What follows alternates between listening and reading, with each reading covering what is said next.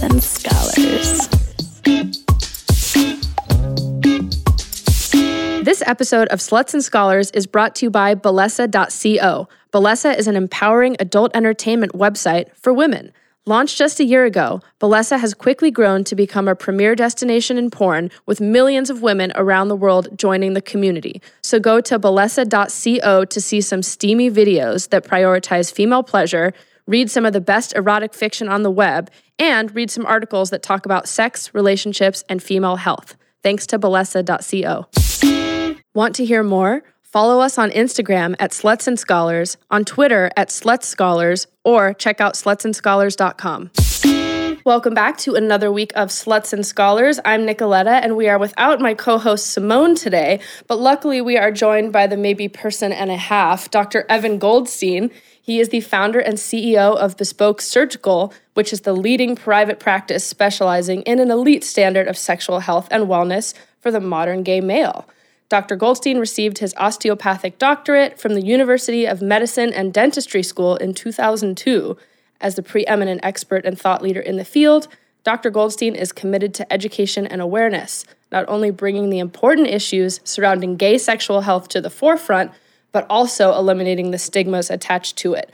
Dr. Goldstein has been published in a variety of both LGBT-focused and mainstream publications, including Refinery 29, New York Magazine, The Advocate, Vice, and now Sluts and Scholars. So with that mouthful, welcome, Dr. Evan. Thank you so much. Thanks for having me. So, okay, tell me, what does it mean to have LGBT-affirming healthcare? Because I feel like a lot of people say that, and I'm not sure they're clear on like what that means. Sure. I started to realize that there was a huge need for the community to actually seek people that completely understood all the aspects of their entire world. And they were not getting it, especially on the surgical side. Mm-hmm. I started to see people coming to me for second opinions that were seeing amazing, preeminent physicians and surgeons, but just when they're like, oh, I have a little tag on my ass, it really bothers me. It really hurts my identity. The surgeon would say, why? Why do you care how it looks? And then I started to realize that, wow, wait, but people do care how it looks. And there's a lot of identity issues that surround a community.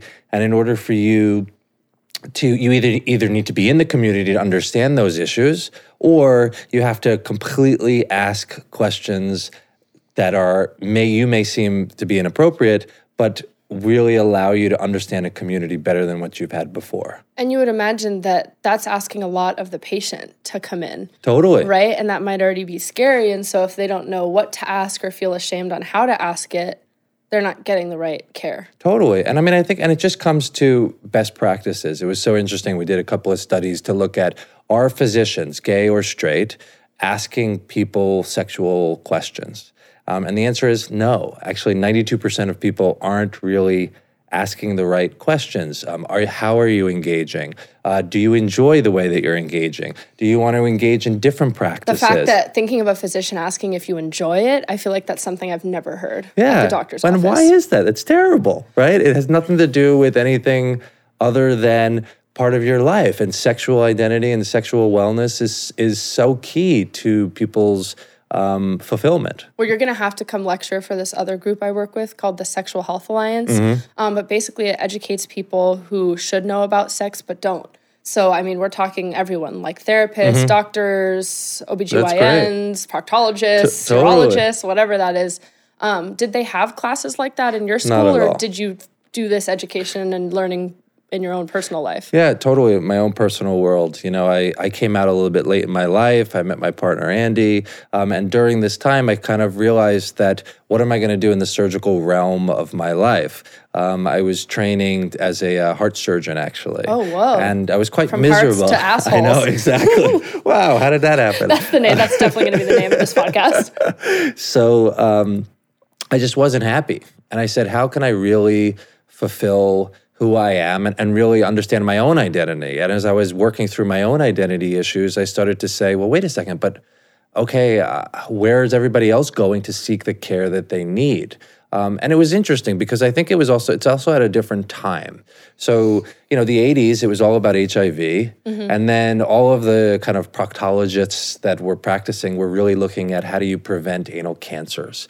But it wasn't really understanding the gay world, which was to say, how do people engage and how do we get people to engage the way that they want to? So was it more from like a fear perspective of like, you don't want to get these diseases and you don't want to get this and that's it? And I think that was how people were trained, which was, if you're promiscuous, you're HIV positive in the gay world. If you're HIV positive, then these are the certain ramifications that go with that. And then that was it. That was everybody's knowledge on the subject. But that doesn't define being gay at all, right? And as things started to evolve, the HIV component became more of a chronic disease. And now people are living longer. And I see older clients too, and I say, they're the first generation of actually living out gays. And there's so many issues surrounding that, that people just need to understand to really get the best quality care that they need. And that's where the sensitivities come in. Yeah, I mean, I would love to hear some of your examples that maybe you've experienced in your life, but I knew someone who went to the doctor to get, I think, some like genital warts looked at, and they were someone who enjoyed both like anal pleasures and, pleasures with their penis, and the doctor only looked like around their penis area and only asked questions assuming that they were having sex with women or only having like penile and vaginal penetrative sex. And it just like missed the whole opportunity for like anything else. Not that warts are like that big of a deal, just a virus, but even you would think that it to not even ask. Right, to not even ask. To say, hey, by the way, this is what I'm comfortable taking care of, but do you have any anal warts or are there other issues associated? And then I can refer you to somebody to take care of that component. That would be key. Nobody's asking you to solve everyone's dilemma, but it's just understanding where you are and how you can help people in the correct way. Have you had any experiences in your time, like whether it was in school or visiting doctors or? All the time in terms of people not having appropriate sensitivities? Is that what you're saying? Yeah. I mean, I think I see that to this day, I mean, even a lot of what I do is not only educating clients, but it's educating physicians on what to ask, when to ask it, how do you ask it. Do you have some examples of some like really shitty missteps? I would say opportunities for growth. Opportunities for growth. That sounds very PC. Yeah, I just think that people, I lecture all the time that people just need to feel comfortable asking questions and asking the wrong ones. Because if you're not asking them, you're never going to get the right answers. And it's interesting, when you're talking to male to female or female to male, how do you address them? How do you ask questions for different sub-community members? And really, it's kind of getting uncomfortable in your own skin first to really ask the clients a little bit more about their world. And so I, start off with, are you gay, straight, bi? How do you engage, right? Are you into anal? How do you identify? Are you a bottom? Are you a top? Where do you fit in the spectrum of the world? Partnered? Is it open? Is it closed? So there's so many different things to kind of understand a community where now as you're doing that, you're kind of understanding people's risks and the risks of injury, the risks of STD, the risk of HIV, all these different... Or the pressures of how they want to look. Exactly. And then you start to say, are you comfortable? If you don't look at the ass, you're never going to see pathology or issues associated with it. So there's so many times where people come to me and I say, look, I see people with the worst assholes in the world. Okay, what does the worst asshole mean? What does the worst asshole mean? Yeah. Well, it just looks like, there's either warts all over it, there's extra skin that's there, there's hemorrhoids that are prolapsing out, it's bleeding, it does not look appetizing at all, right? All right. And they don't think that that's a problem, the client. Whereas I see people with the tiniest thing that you would look at that asshole and you would say it's completely perfect. And so it's more about if they feel comfortable with their asshole. Correct. Okay. But if you're mentioning it to them, there's so many times that I mention something and they're like, oh, I never knew that really does bother me, but I never knew I could actually take care of that. And that's crazy. How many times you've gone to primary care physicians or others to kind of talk about many other things, and why isn't sexual wellness and sexual health at the forefront of everything that they're talking about? I mean, you maybe learned some of this stuff in your own like personal coming out, but how would you recommend other practitioners get some of this education? Like, where should they start? Yeah, I think that it's nowadays, thank God, schools are starting to listen. But it's like one class, maybe, correct. if at all. And I think Harvard just came out with kind of a Sex Ed 101 course that was going into all the LGBT affirming type of medicine, which was quite interesting. So I think that nowadays we're seeing a lot of CME and continuing credits that do offer this. And then, obviously, I can lecture. That's always good. Yes, so hire Dr. Evan. So don't give away too many secrets because then people will hire you to educate them. That's true. Okay, got it. So no, actually, I'm talking at Mount Sinai on kind of nice. anal beautification. I want to hear more about this. On how did I kind of come about with understanding that and understanding the art of how things heal.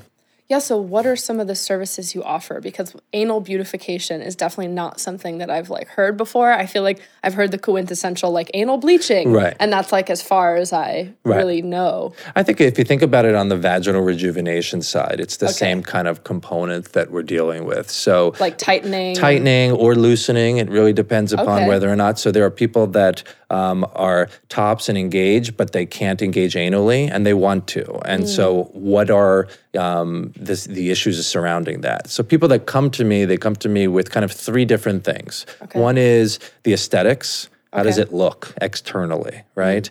The other is form and function. So if one, you can't have anal sex because it's painful, what's going on? Are there tears that are there? Are there hemorrhoids or fissures or kind of other things that are prohibiting people from engaging anally? And how do you tell if it's something that's just psychological? Like someone's nervous and they're tensing their muscles and they want it to be loosened, but really it's just they need to work through some shit. Totally. And I think that from an emotional component, we talk about that. One, I'll make sure that form and function is okay. I'll make sure that the muscle, that I can open and extend that muscle so that I know that it's not restrictive. Do you do this for women too? Asking for a friend? Totally. I see a lot of post-pregnancy women. I see a lot of women that come to me that engage anally, that, they just want it to kind of heal the right way or to look the right way. And it's interesting because there's, the connection between the vagina, the vaginal opening and the anal orifice, that sometimes people have extra skin in that area, just the way that the seam met.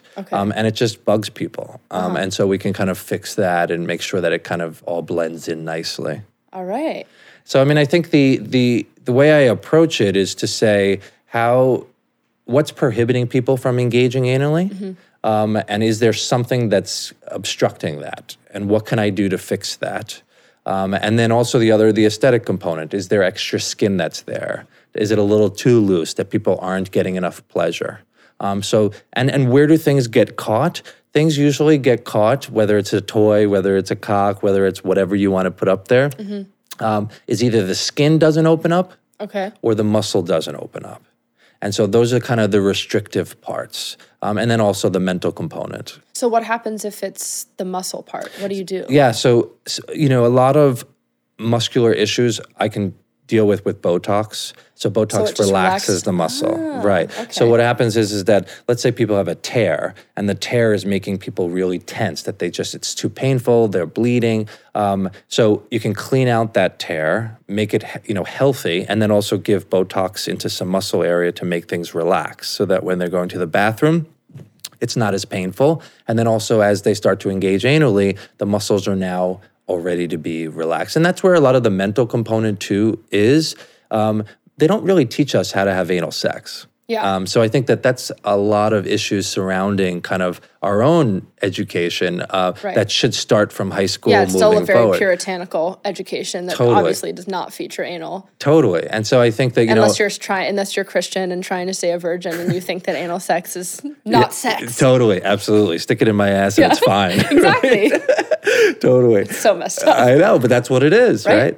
But I think that, it's like next week, I think it is, I have a lecture at Pleasure Chest. And it's kind of like let me know what it is. We want to go. It's the art of bottoming 101. And so it just kind of goes over, how do you walk through the mental component of this, where you can kind of allow for relaxation in the area. There are people out there that if you watch them, they can open their ass perfectly and allow whatever size in there without issues. And that is very, very difficult to do. How much of that feels like it's a physical thing, like they just had a butt that does that, and how much of it feels like an emotional or a training or a practice? Mostly training and practice. And when you look at like the purest of bottoms, they've been bottoming for such a long time. And so in the early stages of when you're 16, 17, 18, the cocks are smaller. So they're kind of dilating themselves, right? So 16, 17, it's smaller penises. And then 20, 21, they're starting to get bigger. Then they're, exactly. Cool. So it just winds up being that they're kind of going through the mental component kind of on their own. Whereas now, let's say, and I see it a lot, the 50-year-old guy who gets out of a long-term relationship, who now his cock doesn't work so well. And how is he going to stay in the dating game?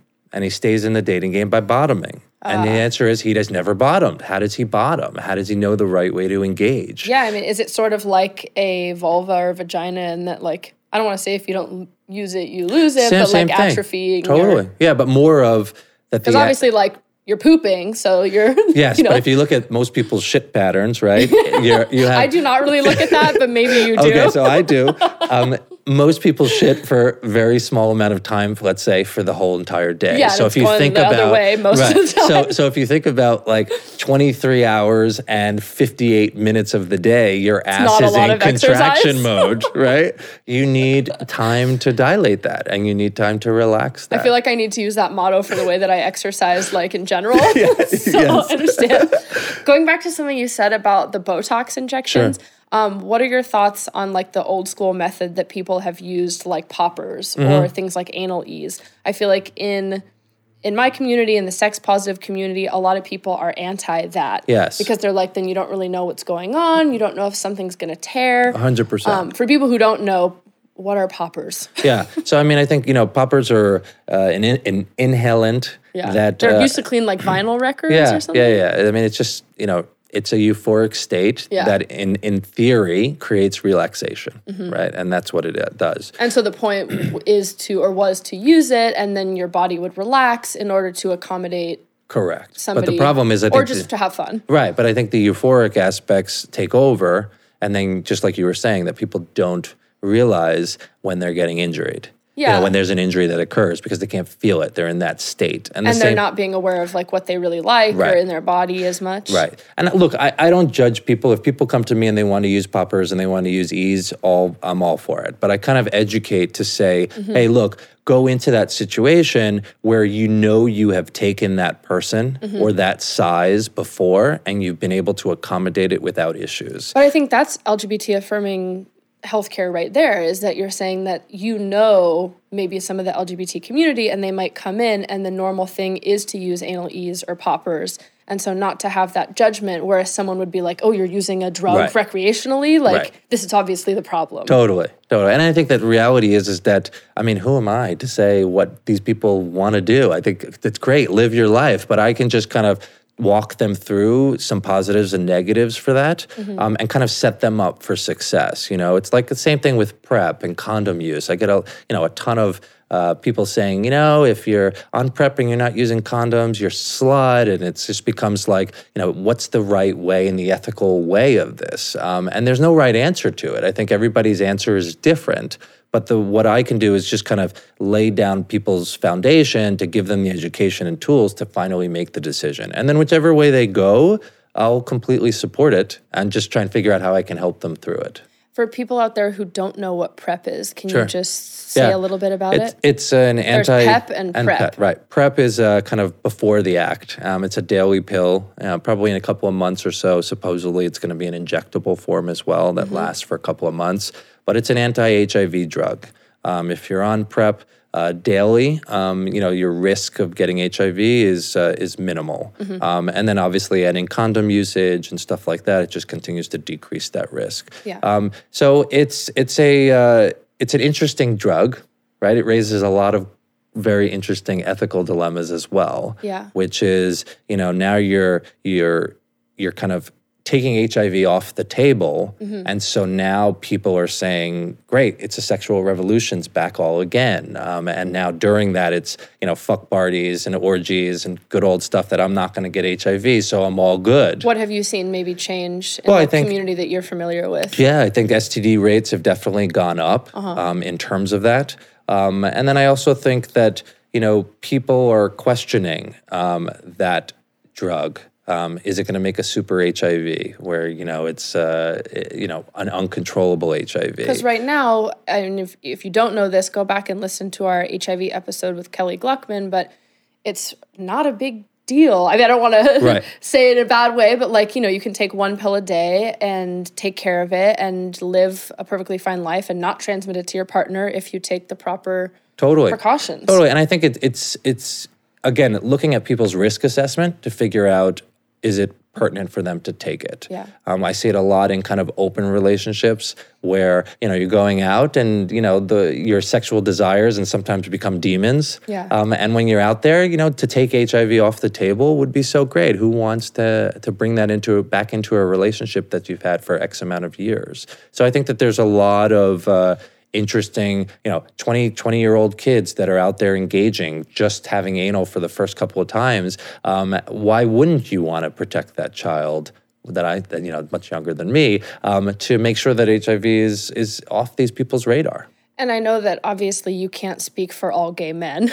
Right. And are there any things that people should really be aware of if they are a healthcare or mental health practitioner of things that are going on in the gay male space that you feel like people often overlook or don't really understand? I think the drug use is an interesting one. The crystal use and the use surrounding sexuality and sex parties is a big one that people are trying to figure out. I just blogged a little bit about how London has really been instrumental in kind of teaching people overdose techniques, that they understand that this is what's going on in GHP use and sexuality and sex, and all this is kind of commingling. And now you start getting crazy overdoses and people that don't know how to take care of people in those situations. So the question is, how do you make it safe?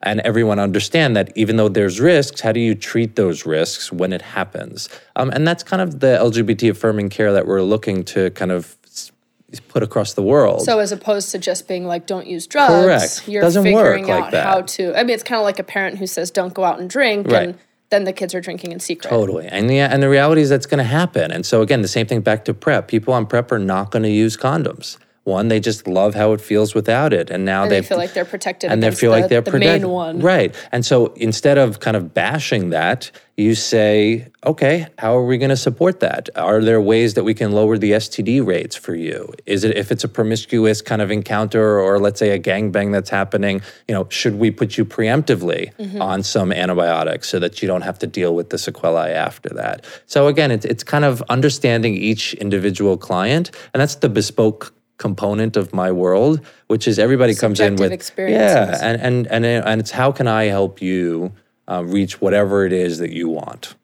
I think that speaks to hopefully what a lot of people are doing now is considering the context and the intersectionality. Totally. I wonder how you find a balance between educating and not shaming clients, because I hear you saying it is important to say, okay, we do know there are these risks and here's some other information I can give you, while also being this is your choice, and and not I think shaming them so they leave feeling more guilt. Yeah, I think exactly just like what you said. Our offices are kind of super supportive and comforting from the second you walk in the door, that you feel as if, you're in a really secure space.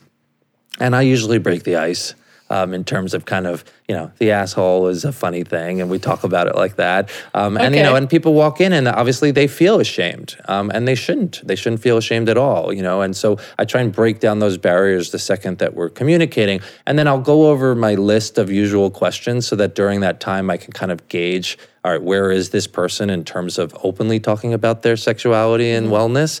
and then I can kind of guide the whole conversation to get all the answers that I want, and then just get them on my side. Because once I'm there on my side, I can kind of communicate to them and give them the education around it. And then we talk about it, and there's no right answer. Like I say to them, there's risks, there's benefits, and then it's us talking together to figure out where and which you want to be. And then I think email helps too, because what winds up happening is people take all the information that I give them, and then they'll kind of hit me up on an email and say, thank you so much. I was thinking about this, this, and this. I spoke like this in the office, but I'm thinking this is what I want. And then we can kind of talk about how do we achieve that. So if I came in for like a first consultation, how would that start?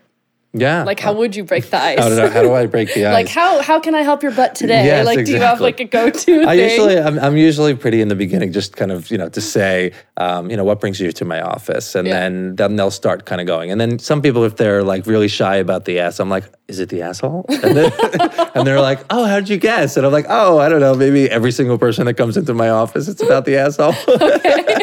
So and then we'll kind of go from there. So it's sort of like anal play. Like, you got to warm up a little and like get relaxed and feel comfortable and get some consent. And okay, I like it. What are the most like common things that you see then? I see a lot of extra skin in the area, so skin tags. Okay. I see a lot of hemorrhoids. Tears are hugely common. I mean, again, we spoke about before the skin kind of not opening up appropriately. Yeah. And I always tell people, shit's supposed to come out. Cock and toys are really not supposed to go in. We love it. It's great, and I'm all for it. But the reality is that there's so much pressure, physical pressure, associated with the force of anal play, and no matter what we're doing. And so, because of that, the body's usually not, used to that force. And then what winds up happening is either you tear, or a hemorrhoid develops, or there's certain other issues that develop that now kind of are a sequelae of that trauma. And so it's us trying to kind of communicate what's the best ways to engage to prevent all of those, but understanding that if you're a truest of bottoms and you play anally, these are bound to happen at some point. So you keep saying, using the word like true bottom. I wonder what that means, and if you have any tips for people who are bottoms. And I know you're giving this talk at Pleasure Chest, so I don't want to give away your entire presentation, but I think I'm a huge proponent of preparation. So preparing for play is anal dilation and constant anal dilation. So I say, most people that are into the gym, especially out here in California, everyone loves the gym. I wish. I do not love the gym. Well, a lot of people like the gym. But a lot of gay men in West Hollywood love the gym. And the reality is that, they understand that component that they're one day doing biceps, the next day doing triceps because they want to stretch the biceps. So one day of contraction, one day of relaxation. Okay. And the asshole is no different. It's a muscle that needs that constant attention. And you said it before, if you don't use it, you lose it. It is that. The only thing the ass knows how to do is stay contracted. So you have to teach it and you have to work with it. And so can you practice that on your own? Yeah. So most of anal dilator kits are really great. Ones that are kind of conical, and they're in a set of 3 or 4. And make sure anything you put up your butt has a larger base. Correct. Yeah, exactly. You don't want to get it stuck, which I've had to remove before. Yeah, I want to hear if you've had to pull anything funny out. I had to pull some sort of situations. I don't want to say funny, but there's like that old hamster story. Yeah. No, the one story that I thought was kind of really terrible, though, it wasn't such a funny story, was a kid was basically date raped, and then came to the hospital, and obviously was mortified at the situation and didn't tell anybody what was going on, but had terrible abdominal pain. So we did an X-ray, and it looked like I thought it was a right guard can. Those like aerosolized for deodorant. Whoa. Those cans stuck up there. So someone had put it up there. That's awful. And it was awful. And but if he hadn't come to you, they might have never found that. Well, he was in so much pain, he had to go somewhere. Right. So we wound up taking him to the operating room, and right when he was asleep, I kind of pushed his belly, and the muscles finally relaxed enough because he was sleeping that I could get it out. And it was not. It was like lighter fluid can. Oh So my someone God. had like literally, and it's terrible, right? And so we took it out, inspected everything. He was so thankful. But coming into a hospital with that plus a date rape, it was quite awful. Oh my God, yeah. And of course you want someone to get emotional help after that too. Oh, it was terrible. So I'm sorry to break the fun subject. Now back to this. Let's go back to the assholes. We talk about the full spectrum here, and I think it's important to get a little bit of both. So. Yeah. So I mean, I think that there's the good, the bad, and the ugly on all of this stuff. But back to kind of the rituals, I think the truest of bottom is someone that's bottoming all the time. Mm-hmm. So if they're having 2.5, most in the gay world, let's say the truest of bottoms are probably twice a week. Okay. So if you're doing twice a week, most people can just continue having anal sex because the muscles are already dilated and stretched and doing really well. If it's once a month, if it's a couple of times, every 3 months, then I think in those times you want to start kind of playing. And a lot of people do it when they take a shower. Now, if you're horny and you want to get off, do it. Get off with it. Yeah. But a lot of people just do it as kind of a mechanical, you shower, you wash your head, stick something up your ass and stretch it out, right? It's no different. Just part of your daily routine. That's part of your daily routine. So I think for 3 minutes, just like you're going to go to the gym, you'll do 10 to 12 reps where you're slowly inserting the small plug, you pull it back out, you're going to keep going from there. And then you get up to the sizes that you want. You'll see that even shitting is more pleasurable because finally you're able to control the opening. Yes. And then also, obviously, it's ready to play, and then you're ready to go. And I think even in the beginning, let's say you're a newbie at anal, after you dilate, and it's over about 4 weeks that you should dilate because it takes time. You can't just go from nothing to something Nothing big. to fisting. It doesn't work like that. It doesn't work. It's going to tear. Yeah. So you have to really go slow, a lot of lubricant. Right. And most people do like the small plug for a week or so. Mm-hmm. I don't recommend putting plugs all the way in. Some people actually, do you have a plug in now? No.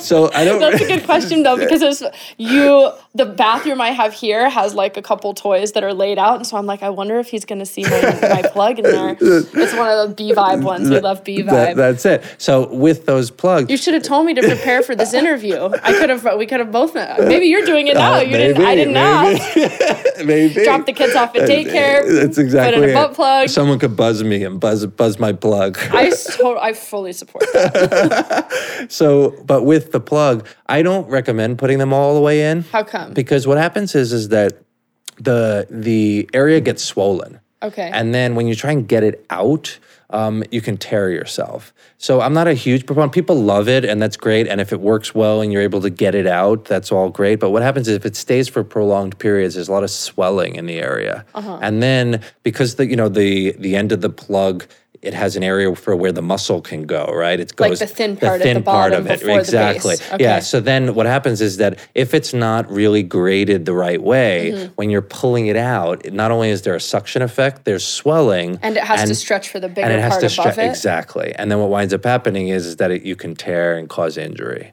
Okay. So people like it, and that's all good and well, and continue doing it. But I think that from the people that are training to get up to engaging anally, that they should really just go just before that kind of narrowing. Where like the larger part is. Exactly. And just kind of play going in and out that way for 8 to 10 times in and out, and then stretch, and then 2 weeks for the small plug, 2 weeks for a medium plug, and then another 2 weeks. So it's between 4 to 6 weeks of getting up to a large size. And where can people get these dilation kits? They're all over. So, Pleasure Chest has them, Amazon.com. Not that I'm endorsing Amazon, but they do but if you have want them. to get them But anonymously. if you want to get them anonymously, that's fine. But with that said, they're all over. And I think just the dilator kits are quite good to get yourself where you need to be.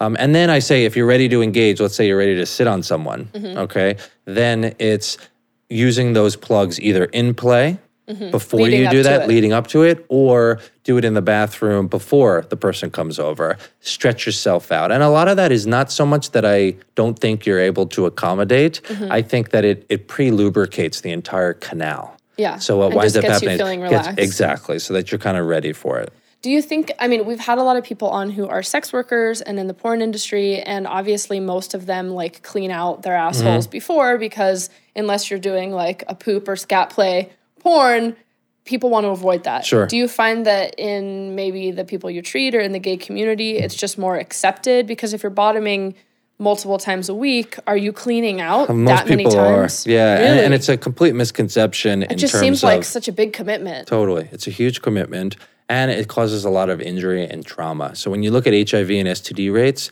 a lot of that is not associated actually from the bacterial issue or the viral issue. It's more of that there's these cuts internally that you don't feel. So the cleaning out causes more small micro tears. Exactly. And then that's where the transmission happens. So I think that it's unfortunately in our community and also the sex positive community that people feel the cleaner you are, the better. Right? And that mentality is kind of how people are raised. And so and that it helps people relax if they're not worried that they're going to like shit all over somebody. 100%. So the question is, can you achieve that by taking more fiber? Or doing, if let's say people are fisting, I say, look, you could either slow your shit down, right? Wait, literally, what do you mean? Well, like slow your poop or slow your fisting experience down? More the poop. I'm a big fisting fan. Yeah. All right, cool. Well, so you can take more like Imodium or things to kind of slow your gut transit. Got it. Okay. So that you're not shitting, right? That's number one. Or the other way around, that you clean yourself out by doing some laxative work or gentle kind of cleansers where now it's kind of, and you're taking it orally so that it's like a pill or some liquid that's kind of cleaning yourself out that way. I mean, I feel like if I was doing nothing in the week but like ass fucking, that would be fine. But how do you like balance your week and other things? I don't know the right answer around that. Yeah, because either you're maybe blocked up or backed up from the Imodium or you're... I think that the general consensus is let's take fisting out of it because fisting is a completely different world. Fine. That's a whole different. I know you love it, but it's a whole different world. But I think got warmed up to it. Whatever. But I think for the most part, where toys and cock are going, it's actually quite clean. And I tell people, I had a medical school teacher who I don't know if he was gay or not, but he was like, okay, our next assignment is we're going to put 10 guys in front of us, and we're all going to fuck them in the ass. Wait, 10 of the medical students? He was just joking, but he just was like, this like wouldn't stand now. Yes. People would be like, me too in totally, class. Absolutely. But he's like, we're going to sit there, we're going to stand up, and we're all going to fuck them. And I want you to see how many of them are actually dirty. Are you going to have like, do you pull out feces? Are you going to... His point was 9 out of 10 guys or girls, whatever, would be completely clean. Because the reality is the rectal vault is not where stool is stored. It's a good band name. So the rectal vault. The rectal vault. Is it a metal? Yeah, of course. But it's really clean. So I tell people, prove it to yourself. Don't clean yourself out. Use a toy. See what you have there. Now, IBS people that have irritable bowel or some GI issues, we have to figure out how we can work together to get it better. But if you're high fiber diet, shitting daily, things are coming out solid and ready to go, realistically, there's not a lot of shit there. And you can prove it to yourself, use the plugs to say, oh, you know what? I don't need to clean myself 5 or 6 times. What winds up happening is that people clean too much. It causes that irritation like we were speaking about, but also the liquid that they're using goes higher in the colon and there's shit there. So every time they kind of go to the bathroom to let out the liquid, they see residual stool. So they think, so they're like, oh, there's more. And then you could just keep going and going and going. But reality is that, I don't know, I mean, unless you take really huge things, even if it's 12 inches, it's really not going that far up. And there's a lot of give in the rectum. That angle that's there, you never really need to appreciate. So I think I usually tell people less is more, actually. And how much? I mean, every body is different, but how much is too much? I think, it really depends on how people, are they using like enema products? Are they using just bulbs with water or are they using a shower hose?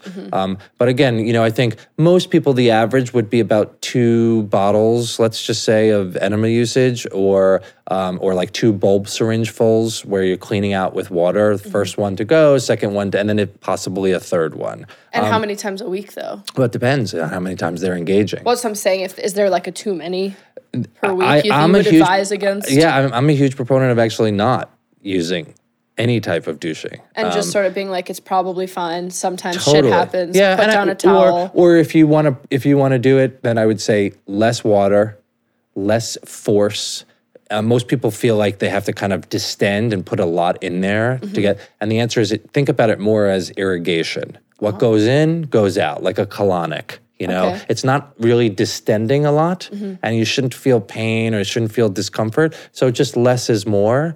And then I think it's par for the course. A little shit here and there is not a big fucking deal. It's not a big deal. How do we destigmatize? How do we keep destigmatizing that? I don't know. Maybe do we have like shit days or something like that? I don't know. You could start one. Yes, exactly. The Dr. Evan shit day. I'm going to have to see I'm gonna what make day. You a t-shirt. Yes, I have to see what day that would potentially be. I think they're all taken, but maybe we can choose one day.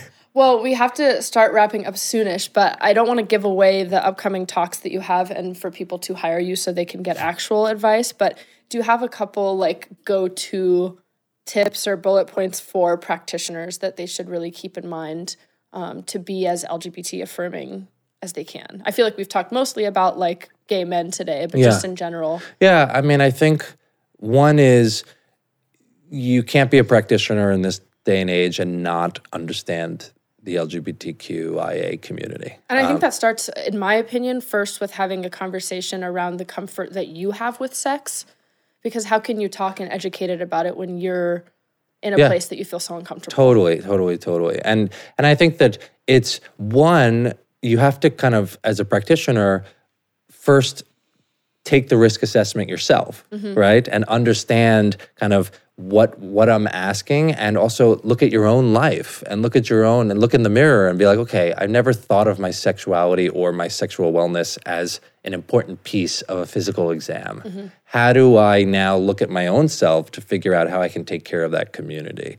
And the answer is, I'm a huge proponent of people seeing the same a person that identifies the same way. I feel like no matter what, the 65-year-old straight guy that goes home to the suburbs is never going to understand the 22-year-old kid that's on the party scene in West Hollywood. And he's not. And it may be that, and I think it's actually doing a little bit of a disservice where to take care of that client and take him on as a new patient when you don't have everything at your disposal to give them the best quality care. And it's not to say that I don't, some of my referrals are amazing heterosexual guys and girls that send me great clients with issues. It's you really have to make sure that who you're seeing understands the sensitivities, but also understands the right way to manage the sensitivities, and also to manage the issues that are coming about. And again, anal pap smears are kind of key in the gay world, right?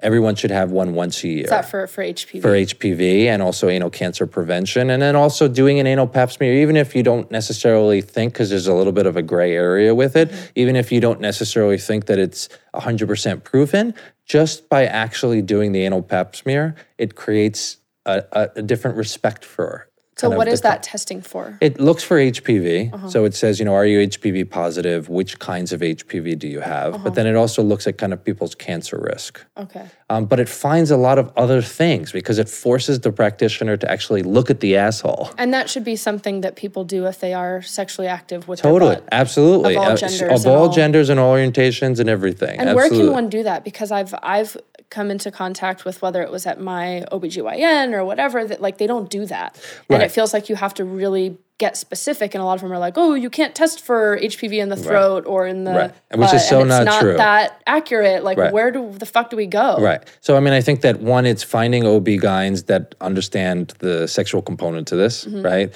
Also, the centers are really great in most major metropolitan areas. Centers. Correct. They do a lot of the screening and testing. You can always come to me. I'm more than happy to put a pap smear up your booty. And then we'll do that after. But it just gives a lot of information because then it kind of it really creates an environment where now you start to understand people's issues surrounding that. And then you make people feel comfortable in that. To be like, oh, did that ever bother you? Or I looked inside, I didn't see any anal warts, but I saw this, and this is probably the reason why you're having issues with bottoming. And things like that. And we have to just continue to expose people over and over and over. And the more that we expose, the more that it becomes mainstream, the more that it's just like anybody else when someone comes in, that you're able to just communicate, and get them what they want. Well, you are so amazing, and it has been so wonderful having you. I feel so comfortable talking to you, so I hope that people got that as well and that they will want to go to you. But if people want to hire you for a talk or to come see you as a client or just to, ask you questions and, get that, how can they find you or contact your team? So bespokesurgical.com is probably the best. They can kind of click on there and register. We'll put it in our show notes. So that's cool. We do a lot of social work. So, yes, I love following your Instagram. So there are so many cute booties on there. So there's some cute booties. So on Instagram, we do like Monday Myths, where we kind of go over a lot of different myths that people think. And then on Thursday, we do a lot of tips. And so I think through Instagram, through our Facebook, and then especially through a lot of the popular press pieces that we write, and I blog, every week or so. So on medium.com, if you search through Dr. Evan Goldstein. Yeah, Dr. Evan actually blogged for my parents' company, yes, so full circle. Absolutely. But we do Tales from the Tail, which is every 2 weeks, which kind of just goes over people's different scenarios that come into my office. Sometimes I ask, the social world, what would they do in the situation? And there's no right answer to any of it. It's kind of non-judgmental, non-biased, but just giving people, the tips and tools to kind of engage sexually. Exactly, whatever tips they want. Well, thank you so much. It was amazing having you. If you're listening and want to hear more episodes from Sluts and Scholars, you can obviously find us on iTunes, Spotify, Google Play, wherever you get your podcasts. And you can follow us on Instagram at Sluts and Scholars and on Twitter at Slut Scholars. And as always, we love to hear your questions and wonderings at slutsandscholars@gmail.com. Thanks for coming. No, thank you so much.